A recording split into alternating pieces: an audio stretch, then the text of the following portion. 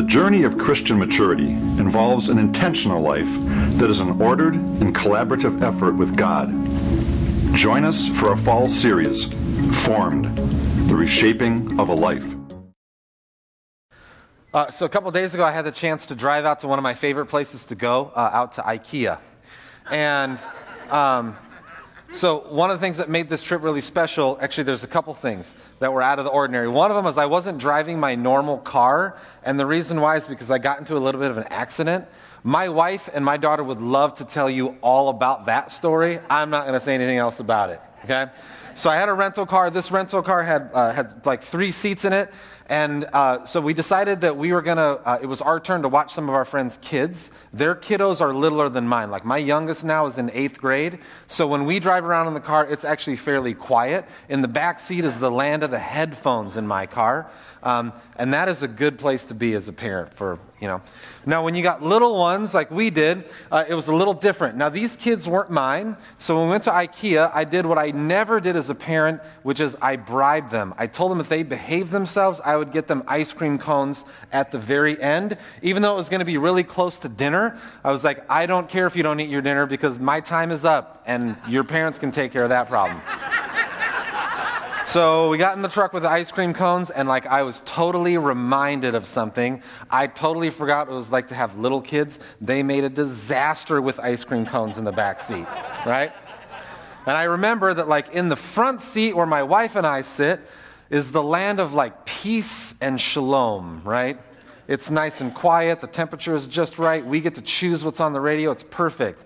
When you have little ones, just behind me, behind the promised land, the land of shalom, in the back seat is the land of weeping and gnashing of teeth. It's hell on earth back there. There's no law. There's no rules back there.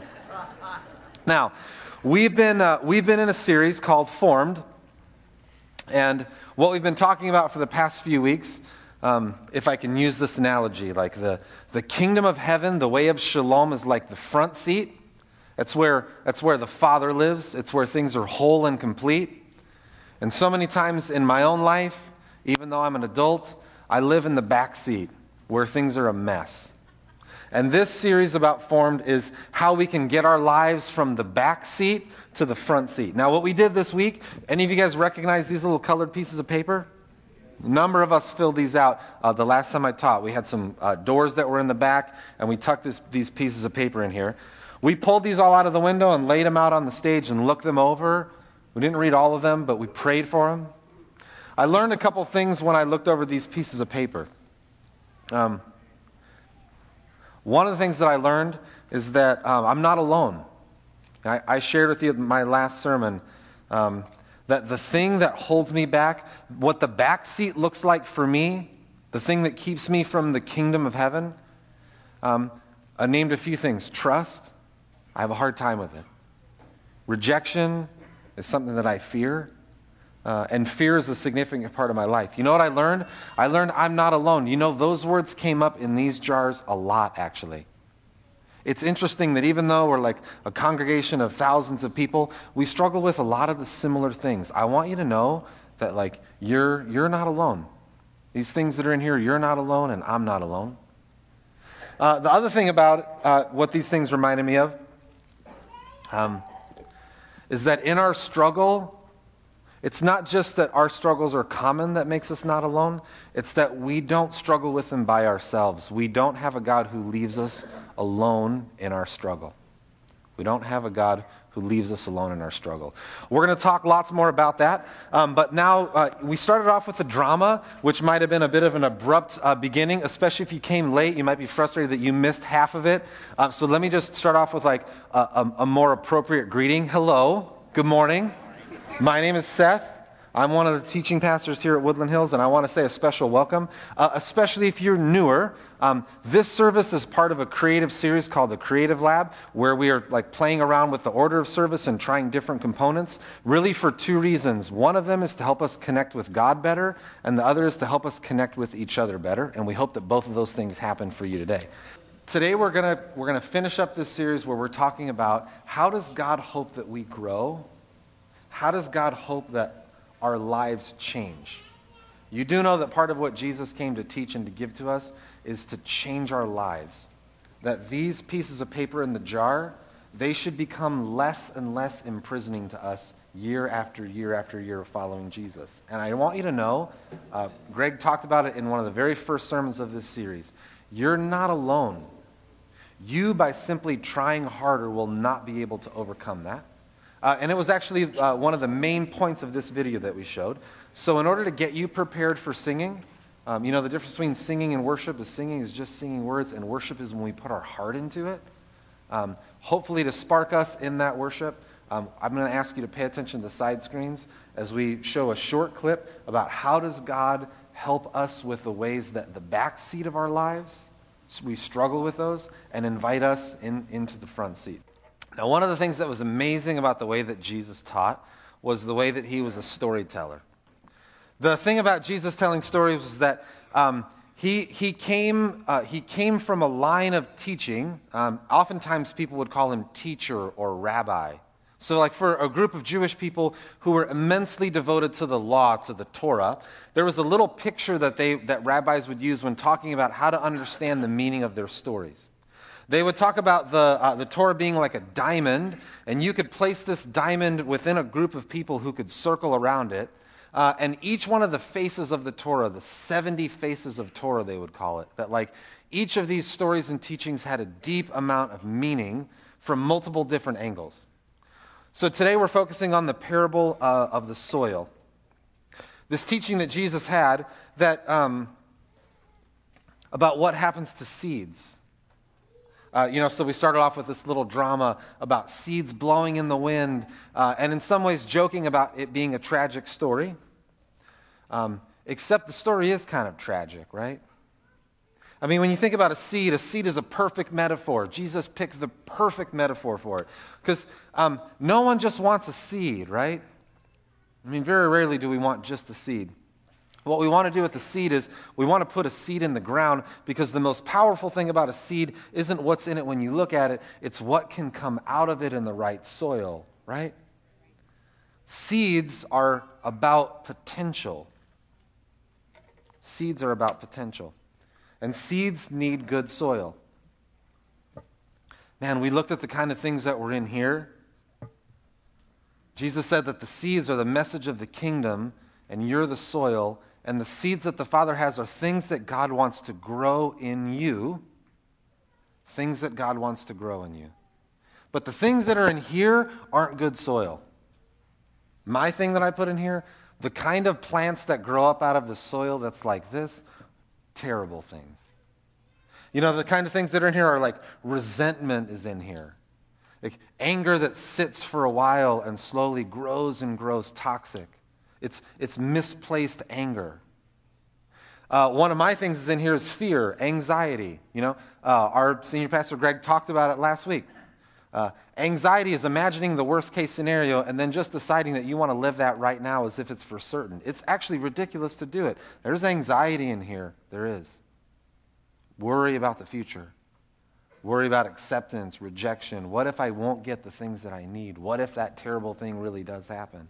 Greed. There's greed in here. God gives us these amazing desires that we have. Those things get mismanaged and slightly twisted, and now instead of desiring the things that God has created deep inside of us for, we desire other things that instead of bringing life, instead of flourishing, they kill us. Superiority, there's some judgment in here. When we decide that our category of sins aren't quite as bad as the category of other people's sins, and we get just a little bit of life out of being just a little bit better than somebody else. Like my favorite place to be. I never want to be at the bottom, right? I don't want to be the worst, but I kind of don't want to be the best either. I want some people to be worse than me, but a few people to be better than me, right? So I can find a safe spot right in the middle. There's resentment, and there's anxiety, and there's greed, and there's superiority in here. R-A-G-S, rags, Reminds me when Jesus said, like, all of our righteousness is like rags, or how many times the New Testament says we're supposed to take off this old clothing that doesn't fit us well, and we're supposed to put on new clothing.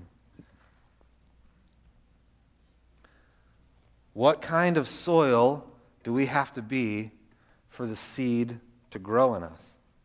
Now, in Ephesians chapter 3, Paul, who's writing to the Ephesians, gives us a great picture of what kind of seed, what kind of things God is trying to grow in us, and what kind of soil that seeds of the kingdom grow the best in. If these seeds are potential kingdom fruit, what kind of soil does that seed need? Let's see what he says in the book of Ephesians. Now, he's praying a prayer for this church, the church in Ephesus, and to the other churches who would have read this letter. He said, Father, out of your honorable and glorious riches, strengthen your people. Now, this is real important. Most of the letters of the New Testament go to communities that are struggling. The two most common words that these letters almost always start out with is grace. You know what grace is? Grace is what Christians burn every day in order to try to live the way that Jesus taught us about. Grace isn't something you get the first day you become a Christian. It's actually the fuel that helps you walk the life every day. So grace is one of the things, and then peace. Those are most often the two ways that the apostles start off these letters. Grace and peace to you because these communities had so much struggle. He says, fill their souls with the power of your Spirit. Any souls here need the power of the Spirit? Yeah. So that through faith in the Anointed One, which is Jesus, faith, the Anointed One, will reside in their hearts. You know that's the place that Jesus wants most to be, right? At the center of your life, the place where decisions get made, the sort of the control room of your life, Jesus wants to set up his home there. And then let's look at this language where Paul uses this language of the soil. May love be the rich soil where their lives take root. When kingdom seed gets placed in soil rich in love, good things grow. Good things grow. Jesus has been good soil to me. The seeds that God wants to grow in my life, the only thing that good that has ever come out of my life has come because Jesus has been good soil to me. Jesus been good soil to you? I mean, imagine this story, right? Imagine if Jesus had decided to be the path to you. If when you were most needing nourishment and love and acceptance, imagine if the message of Jesus was, your sins are counted against you. There's nothing that you can do. Oh, what if Jesus had been the soil with rocks in it? And actually you kind of had gotten off to a good start, but instead of Jesus being able to hold and sustain and nourish you, what if he couldn't go the distance and what started out good just kind of flopped over and failed? What if Jesus had been the soil with the weeds and had been overcome, but instead Jesus has been good soil to you? Now, we're in the series where we're talking about spiritual growth and spiritual formation. What does it mean to grow? Basically, what does a mature Christian look like? And now we're at the last one. I've gone to lots of churches and been part of lots of churches that would answer that question differently. Like, what does an advanced, mature Christian look like? What kind of things should Christians not do? What kind of things should Christians do? I've gone to some churches that had solid lists of things like, that they were going to have a meeting over. Like, if you broke this rule, there was going to be a meeting. I went to some places where, like, the length of a skirt, if you violated the length of a skirt, there was going to be a meeting. I went to school where if I didn't wear a tie to class, there was going to be, like, a meeting. Like, God is really concerned about this. I've been to some churches where if you move your body rhythmically to music, there's going to be a meeting to talk about that. And then I've been to some churches where you could continue year after year to be a loveless person, and no one would ever call a meeting, Like, the thing that Jesus most longed for our lives is that we would be people of love, that our lives would make a difference for other people's lives. I want you to know, if you're a Christian in the room, if you're not, this does not apply to you yet. If you're a Christian in the room, I want you to know that God expects you to grow. God expects you to grow. Now, the reason God expects you to grow is not because he has some immeasurable standard for you to meet up to. It's because when he looks at you, he sees a seed. God has great things for you, things that are in that seed. And the reason why God has hopes for you is because God wants to grow something in you. Whether you're in junior high or high school, if you're in Echo, I want you to know that God has, in that seed, God has great things for you. And in the soil of his love, it can grow. I want you to know if you're 75 or 80 years old, the potential that you have for the kingdom is not done. God is not done with you. God is an amazing grower of people. Expectations God has, the potential that you have together with grace. The church is the place where people are supposed to grow up. And by growing up, that means being more like Christ, who was good soil to us. Now, you guys have seen, like, there's this controversy around the Starbucks red cup, right? Starbucks has violated Christmas, right? It's taken our faith away. Or like today, this afternoon, there's an important event happening about middle of the afternoon, right? The team that God loves is going to be facing off against the team that God can't stand, right? And there's no lukewarm middle of the ground, right? You'll get spit out. You got to be this or this, right? Now, at some point in that game, the camera's going to pan over to the end zone, the field goal, when someone's kicking, and there's going to be somebody holding up a sign with one short word and then two numbers on it. It's going to be written on there. And what's going to happen is when the camera pans to that spot and when the millions of viewers across America and the world see that phrase on that poster, they're going to fall to their knees and become Christians. What's going to be on that poster? John 3:16, right? The church, we so often get this thing wrong. We assume that the Bible is our message to the world, right? You ever heard a Christian who's talking to someone who doesn't believe in the Bible, and one of the things that they're trying to do to help convince them that the Bible is true is quoting Bible verses at them? That kind of doesn't work, right? They don't believe it. You can't use it against them, right? The Bible is God's word. It's God's letter to God's people. The Bible is for the church. The strategy of God is that those words are supposed to encourage us to be good soil. Those words are supposed to encourage us in the way of love. And then look what's supposed to happen next. Actually, let's look at the book of Corinthians. Paul tells us the Bible is God's letter to us, and then we are the living letter of the Anointed One, the liberating King. Who is the letter to the world, friends? You are. I am. You're the living letter of the Anointed One, the liberating King, nurtured by the apostles, that's us, and inscribed not with ink. You are a letter that can't be written with ink. Ink is not sufficient to write the letter, but with the Spirit of the living God. The church is supposed to be a letter that's too passionate to be chiseled onto stone tablets. The church is supposed to be a letter that emblazons on the human heart. You are God's letter. Has Jesus been good soil to you? It's our responsibility to turn around and be good soil to the people that are around us. Now, I'm going to ask the musicians to come up. We have a video that we want to show you with a song that's attached to it, and then I'm going to come up and give some final thoughts for the sermon. I just want you to know that the end result of this 6-week series about growing spiritually, there's one major mark of what spirituality looks like, what advanced Christianity looks like in our world. It means that the things that Jesus has done to us are things that we are supposed to turn around and be to others. Has Jesus been good soil to you? Has Jesus ever been the hard path to you? Has he? Has Jesus ever been the rocky soil to you? I'm pretty convinced that the only thing that Jesus has ever given me is his very best. He's only ever been the good soil. And now he's asking me to be good soil to other people around. That's what he's asking for the church. While this video is going on, I just want you to think about this question. How are we doing at that? How are we doing at being good soil for the other seeds of the kingdom? Okay, just a few last comments, and then we're going to finish up our service today with worship. For those of you that are at the back, we're kind of running out of chairs and tightening up, so we're gonna add another row or two. Sorry that you had to stand for a good chunk of the service. I have a question for you. What makes God angry? What makes God angry? Now, some people think that nothing does, and that's not true. Some people think everything does, and that's not true either. But there are a few things. I want to share with you about one of them.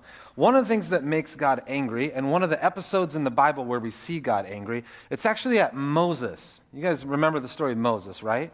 Moses is born at a time when actually Hebrew children weren't allowed to be born, where Many of them were sacrificed. Many of them were killed. He survived. It's a story like I've always kind of identified with. He survives. His mom floats him down in a basket, right? Hoping the best, taking her little seed, sending him down the river. He gets rescued, is raised in a royal home where he's like educated, where he learns something about leadership.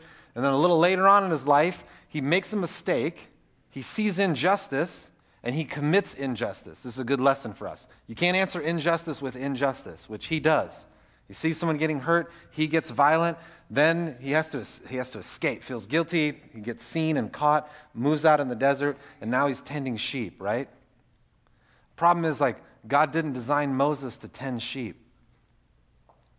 So Moses comes along a burning bush, right? And God starts speaking to him. He says, I got something for you to do, Moses. Which if you're Moses, you would think this would be great news, right? You've been out in the wilderness, not meeting your maximum kingdom potential. So finally God meets with him and says, I've got something for you to do. And Moses starts making excuses, right? What does Moses say? Moses says, I can't tell Pharaoh that. He says, I can't tell Pharaoh that because I don't talk that good, right? Now, the only problem with this is like a little later in the Bible, in the book of Acts, we meet another hero. His name is Stephen. And Stephen is actually, for his faith, he's getting killed.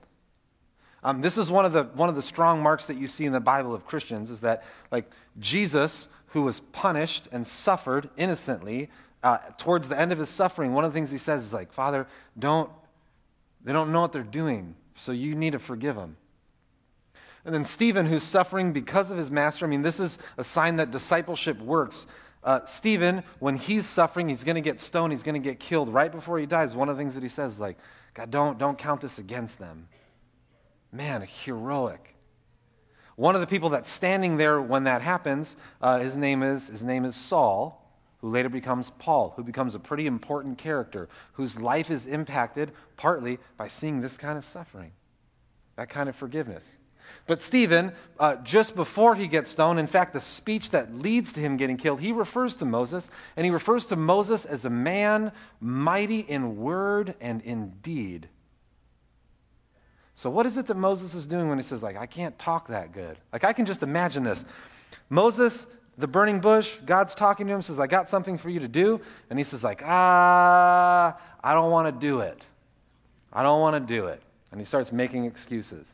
And then God does something which is like super funny to me. Like, okay, he says, you don't want to do it. That's fine. I'll have your brother do it along with you, right? That like makes it even worse. If you don't want to do it, I'll send your brother with you to do it. And then you guys have to do it together, right? When Moses says he's not going to do it, it says that God's anger burned against Moses. I want to see that. I want to see a burning bush get so mad it burns more, right? The burning bush burns more. God's angry with Moses because Moses has something to do. Moses has this potential, this thing that God has for him. But Moses wants to do what so oftentimes I want to do. One of my problems is when something hard comes up, I want to choose the easy way. And the hard news I have for you if you're a Christian is the way of Jesus is almost never the easy way. See, the parable of the soils, the problem is 75% of the soil, it's easy. It's easy to be the hard soil to people, isn't it? When people are in your life and they're difficult, or you don't know them, or you have to take a risk, or you have to try to build a relationship, those things are hard. It's easier to not do it. Am I right? It's easy to be the soil that's shallow to people, where real life can't really take root. There's rocks. It's easy to build the kind of relationships like that, right? And then the sun of conflict comes onto a relationship that doesn't have good roots to it, and what happens? That thing is burned up. Any of you ever burned up a relationship in conflict because you didn't build good soil? You weren't good soil to them? It's not hard to be those soils. You know the hardest soil it is to be in this story? It's hard to be good soil to people. It really is. But the thing is, the stakes are really high. But I have good news for you. The kingdom doesn't grow in giant leaps and bounds. The kingdom in your life grows like one little step at a time.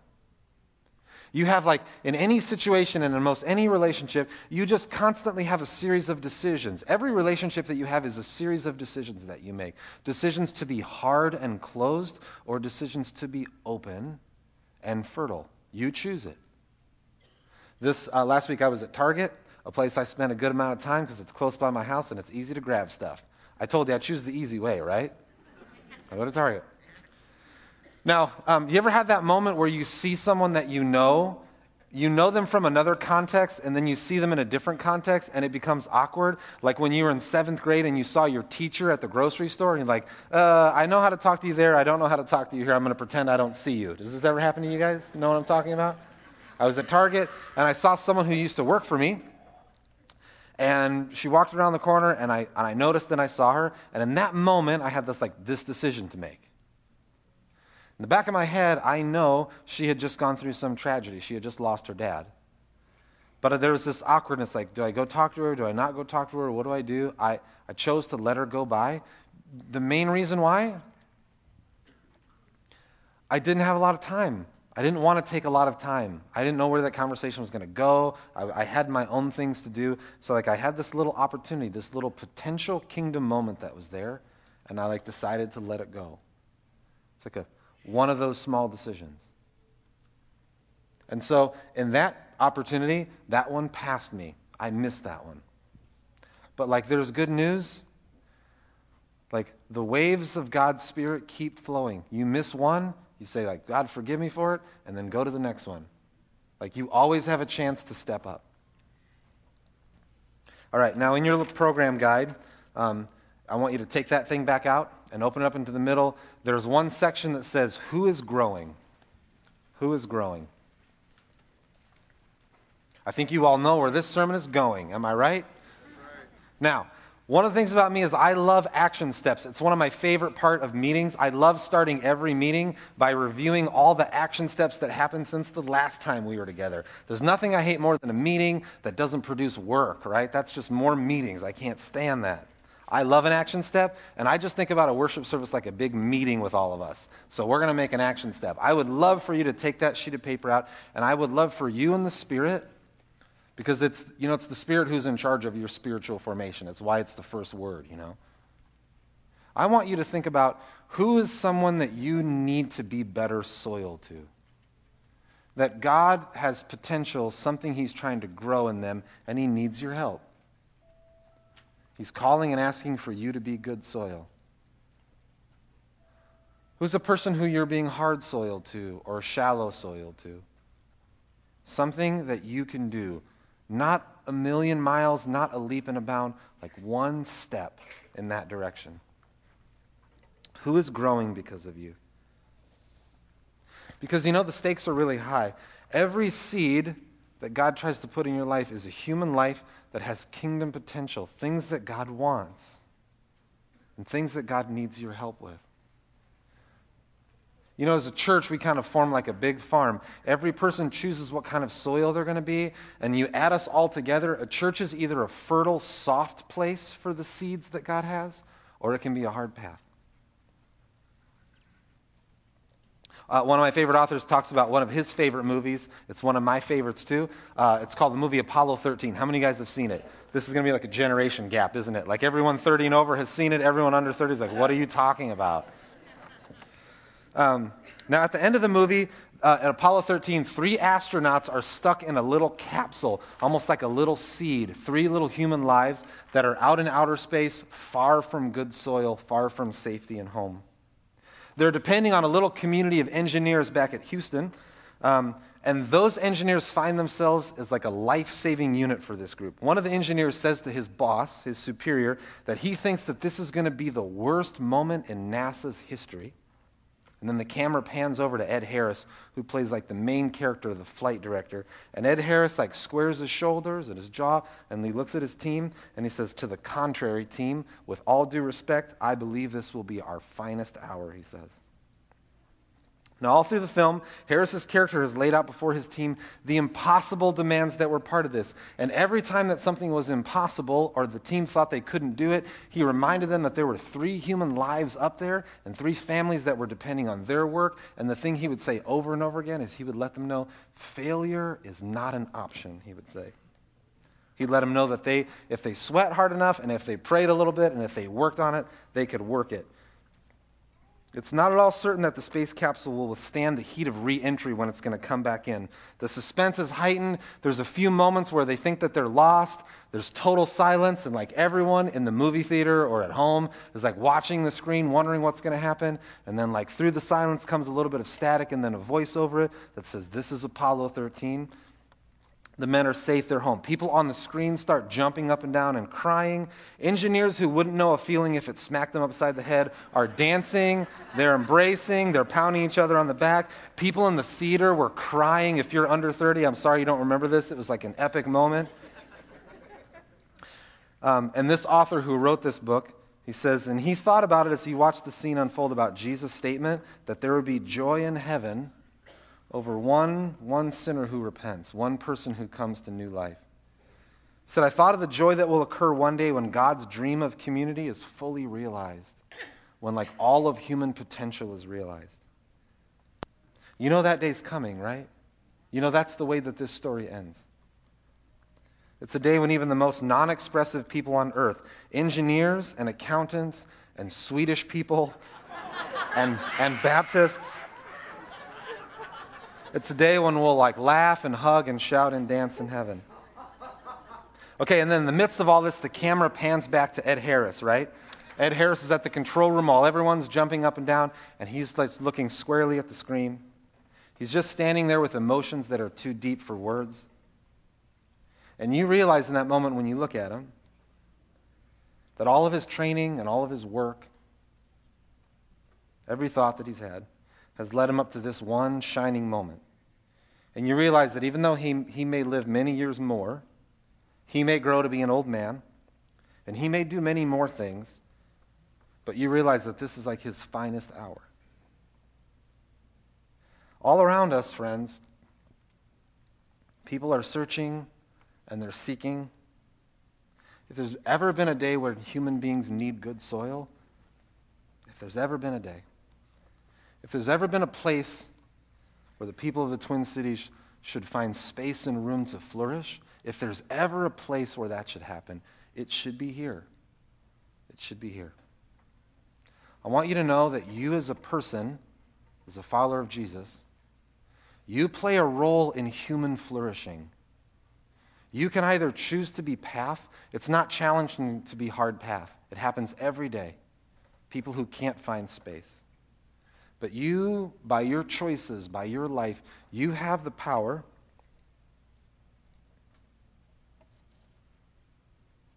to inspire people. You have the power to show human dignity and worth to people. You have the power to play a role in unlocking the human potential of the people who are around you. And I want to challenge you, would you do it? The sign of Christian maturity isn't that you know more Bible verses or that you keep rules better. The sign of Christian maturity is that you become the kind of person to other people that Jesus has been to you. I think the words echo, right? Do unto other people. Do unto other people as God has done to you. I'm going to ask the musicians to come up. There's one other thing that we're going to do. I'm going to ask you to stand, and we're going to close up our time with a couple of songs. We're actually going to do something a little odd. We're going to sing a song again that we already sang, okay? And I'm going to tell you the reason why we're going to do this. Do you remember when I asked you to pull out that piece of paper and think about someone who you need to be good soil to? Someone probably popped into your mind almost instantly. I know mine did. It was like a snap of a finger, and I was like, I know who it is. I know who I'm taking the easy pathway with. And when I think of that person, one of the things I want you to think about, I'm thinking about, is the kingdom potential that that person has. To get a picture of what does that person's life look like if the kingdom comes fully to them. If I was good soil and the Spirit made it happen, what could that person grow into?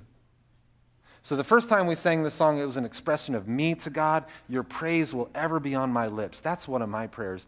But this second time, what I want you to do is I want you to think about the person who you need to be good soil to. And if the kingdom came fully in their life, I want you to use your imagination like an imaginative prayer. Would you imagine them singing the words of this song and you playing a role in helping that happen?